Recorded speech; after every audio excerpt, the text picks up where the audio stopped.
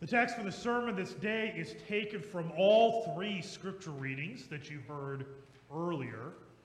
Grace, peace, and mercy to you from God our Father and our Lord and Savior, Jesus Christ. Amen. So the year that King Uzziah died, Isaiah sees the Lord, high and exalted, on his throne, the train of his robe filling the temple. Now, if you want to know who King Uzziah is, you can read about him in 2 Kings. And in fact, if you've been following along with the congregation at prayer or the daily scripture meditations on Facebook, we actually read about Uzziah back in, I think, December. I know, that was a long time ago. But maybe you might remember. But the whole detail of Uzziah is to let you know when this happened. Isaiah sees the Lord, and the train of the robe, the length of it, the fact that it fills the temple is to let you know the level of his glory. The longer the robe of an individual, the greater the glory. And given that it filled the temple, this is a way of saying that his glory is infinite. And so, because his glory is infinite, you have the seraphim, the flaming ones, that literally means these angels. 6 wings they have, 2 they fly, 2 they covered their eyes, 2 that covered their feet. And it's up to discussion as to what that means. But the covering of the eyes, why? Because they could not gaze upon Yahweh of hosts. So great is his glory, they could not look upon him, so their eyes were covered with wings. So he hears those words, "Holy, holy, holy is the Lord of hosts. The earth is filled with his glory." What is Isaiah's reaction? It's very appropriate. It doesn't say whether or not he dropped to his knees or not, but I imagine that's what he did, is he fell to his face, saying, "Woe am I! For I am a man of unclean lips, and I live amongst the people of unclean lips. For I have seen Yahweh of hosts." Which, by the way, whenever you read the Old Testament, if you see Lord in all capital letters, just automatically say in your brain, Yahweh. That is God's name that he should forever be known by. That's what he told Moses in the burning bush. But Yahweh of hosts, he's seen it. And he knows who he is. He is a sinner. He dwells among sinners. And he does not deserve to be in the presence of the holy God. And the only thing he should expect is death and destruction, because he is not righteous. God is the definition of righteousness. And so, God uses his servants, those seraphim. They take a burning coal from the altar, and they press it to the lips of Isaiah, because what did he say? His lips were unclean, so naturally it touches his lips, and his sin is purged away. And so he says, God says, "Whom shall I send? Who will go for us?" And he says, "Here am I, send me." Now let's go forward into the future about 600 years. They're on the lake of Gennesaret. Sometimes it's a Sea of Galilee, and if you're wondering which was right, is it Sea of Galilee? Is it the lake of Gennesaret? It's both, it's just different names. But they're on the boat. Jesus' popularity is soaring because he was baptized in the Jordan River.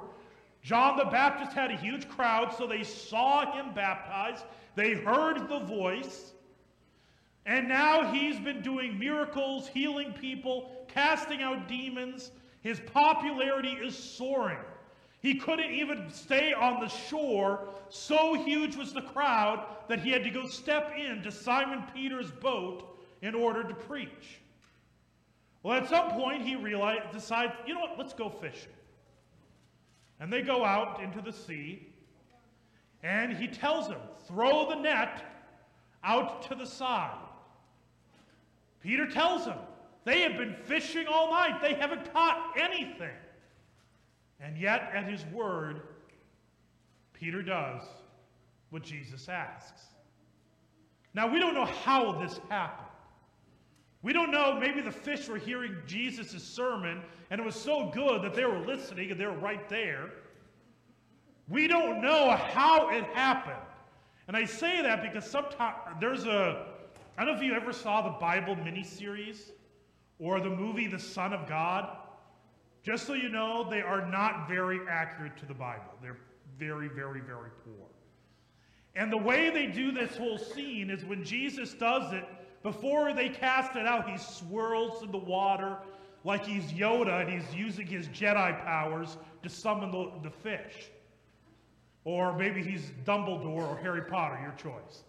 But that's what they do. They try to mysticize Jesus. We don't know exactly how he did it. All we know is that by the time that net was pulled up, it was overflowing with fish to the point that the nets were beginning to break. And what does Peter do? He does what Isaiah did. Because in that moment, he is catching a glimpse of the reality that the one who is in his boat is the exact same one who was on the throne of God, high and exalted before Isaiah. This is Yahweh of hosts in his boat. And so Peter falls to his face and says, "Depart from me, for I am sinful." Jesus' reaction: "From now on, you will be catchers of men." All right, let's go farther forward. February 6, 2022. If you're wondering when that is, it's today. So just, if you're trying to figure out what date it is. So February 6, 2022, here we are. Guess what? Just like Peter, just like Isaiah, you are in the presence of a holy and righteous God. In fact, we sang that hymn at the very beginning. It's an old hymn. It's one of those hymns that whenever I sing it, automatically my brain transports to Christ Lutheran Church in Wolf Lake, Minnesota, where for some reason I remember opening many, many worship services out of the old red hymnal singing that one. God himself is present. Let us now adore him. Singing, confessing. Yes, God is present in the world. He's everywhere. But here, in this place, as we gather together, he is present in a very special way. He's present in your brothers and sisters as we are gathered together. But even more, he is present as you hear the word spoken. He is present in the bread and the wine. God himself is present here amongst us. In fact, this altar, it represents the throne of God. This is why whenever we approach the altar, we bow. It is an act of reverence towards our God, recognizing that he is present in a very specific, in a very special way. But you see, we too are sinful. We too could say, "Woe is me, for I am a man of unclean lips," or woman of unclean lips. We could say, "Depart from me, for I am sinful." Or quite often we come in and we think, this is just, there's nothing different about here and outside. You know, I could experience God in the boat. What's the difference? I can experience him anywhere. Which, by the way, there's kind of this idea that in order for God to be present, we must feel it. This is one of those things the devil wants us convinced that unless I feel God, he's not really present. That's what we have convinced our minds. Pontius Pilate, when he stood before Jesus, do you think he felt the presence of God? No, because if he did, he would not have sentenced Jesus to crucifixion. But was God present? Yes, he was talking to him. He didn't feel it. Does that mean so? But he was there nonetheless. In fact, Judas walked around with Jesus for several years, and he did not realize who he was. So God himself is present as we gather. Why? Because he said he would be present. Where 2 or 3 gather in my name, there I am amongst them. He says that this is my body, this is my blood. He is present in his word. He's present amongst one another. So we trust not our emotions, trust not our feelings, but we trust God's word. He is present. But again, he's holy. You are not. I am not. I am a person of unclean lips. You are people of unclean lips. The things that you say, words that do not build up, words that are meant to tear down, ruin reputations, words of anger, words of bitterness, words of gossip. And we dwell amongst people of unclean lips. We love to hear gossip. We love to hear the way that people talk. We indulge in it. Look at what social media is like. When people feel like they're guarded by anonymity, they will say just about anything they can.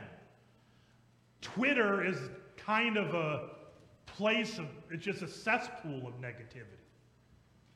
Now, there's good things on all those places, but there's a lot of not so good.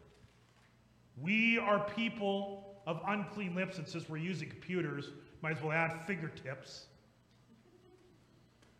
And we dwell amongst people of unclean lips. Woe are we. And so we gather into this place.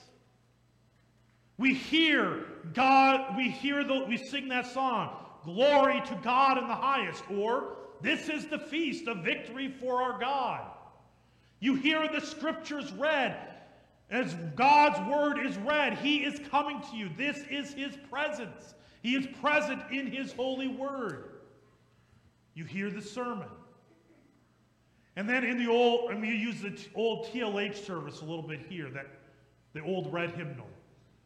Right after the sermon, as we're mindful of the fact that God is present, we're mindful of his holiness, his righteousness, we say the words of Psalm 51, create in me a clean heart, O God. And then we sing the Sanctus, holy, holy, holy is the Lord of Sabaoth. Heaven and earth are full of your glory. Does that sound familiar? You know, we just heard it in Isaiah 6. There's a reason why we sing that, even if, whether it's a contemporary version or a traditional version, we're singing that because we better get used to it, because you're going to be singing it in heaven, all right? Because it's in there in Isaiah, it's in Revelation as well.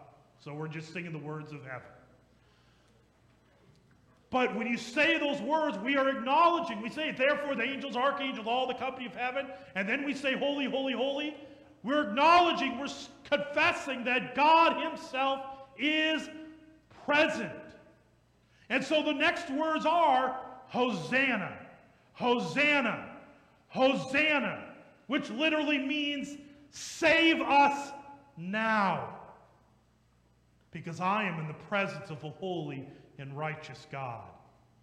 We pray the Lord's Prayer, which says, forgive us our trespasses. Notice, forgive us who are of unclean lips. As we forgive those who trespassed against us. Notice, forgiving those who have used unclean lips against us. And then we say, Lamb of God, who takes away the sin of the world, have mercy on us. Lamb of God, who takes away the sin of the world, have mercy on us. Lamb of God, who takes away the sin of the world, grant us your peace. You hear it as we are begging of God's mercy, because we are in the presence of a holy and righteous God, and we are sinners. And so we come to this altar. We drop to our knees, if we're able to. We drop to our knees in humility, broken by our sin. And our God, just as he did for Isaiah, through his servant, takes from the altar a piece of bread. And he says, take, eat. This bread is the body of our Lord and Savior, Jesus Christ. And when that bread touches your lips, your sin is purged away. Just as that burning coal purged the sin of Isaiah. And so again, through his servant, he says, take, you drink. This is the blood of Jesus Christ, given and shed for you for the forgiveness of your sins. And again, when that wine touches your lips, your sin is purged. You are forgiven. You who come with unclean lips, your lips are cleansed. You are made righteous. You are made holy by God's action through means. Just as he worked through the means of burning coal, now he works through the means of bread and wine, or the water and the word in baptism. Through these means, through the word when it touches your ears, through these means, he delivers the forgiveness of sins unto you. And through that bread, he is giving himself. So when we say God himself is present, he is present in that bread. In other words, the one who is in the boat, the one who is on the throne before Isaiah, he is in that bread. He is in that wine for your forgiveness. Now, when we receive the Lord's Supper, we get done, we say, go in peace. Your sins are forgiven. What good news. We go to the seat, and I know maybe we're trying to get over the wine. It's a reason to smile. I know if we ever really think about that, right there, you just tasted, received God himself. Your sin is purged away. We should be smiling, not giddy like the Joker or anything, but just smile, happy, joyous, what you've received. But after this Lord's Supper, we sing a song, sometimes. Thank the Lord and sing his praise. What's the next words? Tell everyone what he has done. Isaiah, after his sins were purged, he was sent forth to deliver God's message. Peter, he was told to be catchers of men. And this is where the reading from 1 Corinthians comes in. So we follow what's known as a lectionary. So we have a schedule of readings every single Sunday as to what is read. Now I should note that the lectionary is not divinely inspired. I say that because sometimes it stops at weird spots, such as today. Today, probably to shorten up the epistle lesson so the service doesn't get too long, they cut off right at verse 20. But I wish they hadn't, because verse 20 gives us some very good details that perfectly connect with the other two readings and also explain what was going on in the other verses. So verse 20, it says, brothers, do not be children in your thinking. Be infants in evil, but in your thinking be mature. In the law it is written, by people of strange tongues, and by the lips of foreigners will I speak to this people. And even then they will not listen to me, says the Lord. And by the way, that's letting you know, tongues just means other languages. So today, if I said we were speaking in tongues, that would mean that you're randomly speaking in Spanish, German, Swahili, whatever. Thus, tongues are a sign not for believers, but for unbelievers. Well, prophecy is a sign not for unbelievers, but for believers. If, therefore, the whole church comes together and all speak in tongues and outsiders or unbelievers enter, will they not say that you are out of your minds? So this is why we do not do our services in Latin or German or Finnish. That's what it was in my church Christ Lutheran Church. They were in Finnish for many years. But if all prophesy, by the way, prophesy does not mean to tell the future. Prophesy merely means to speak words of God, to deliver a message of God. So in other words, when you hear prophecy, so if you should hear, but if all speak words of God, and an unbeliever or outsider enters, he is convicted by all. He is called to account by all, just as Peter was convicted by the presence of Jesus in the boat, just as Isaiah was convicted by Yahweh of hosts on the throne. So also we are convicted. The secrets of his heart are disclosed, and so falling on his face, he will worship God and declare that God is really among you. See, our sin has been purged away. You've been made righteous, but you're still here because you are catchers of men. You are fishers of men. You are the ones who God sends forth into the world. Hence the reason that times and talent survey. So think of ways how you can serve that mission of being catchers of men, bearing the gospel, speaking the words unto others, because we do indeed dwell amongst the people of unclean lips, and the only cure is the blood of Jesus shed on the cross, and you are the ones, the means, the servants by whom he delivers that message, so that they may hear, come, have their sin purged away. This is why we are here. That is the purpose of everything we do, is to draw others to him, that their sin may be purged away, and they may join in us, worshiping the one true God. Till that day comes, to him be all glory. Amen. The grace, peace, and mercy of our Lord and Savior Jesus Christ, who calls you, saves you, and sends you, keep you in the one true faith, to life everlasting. Amen. Please stand as we confess the creed together.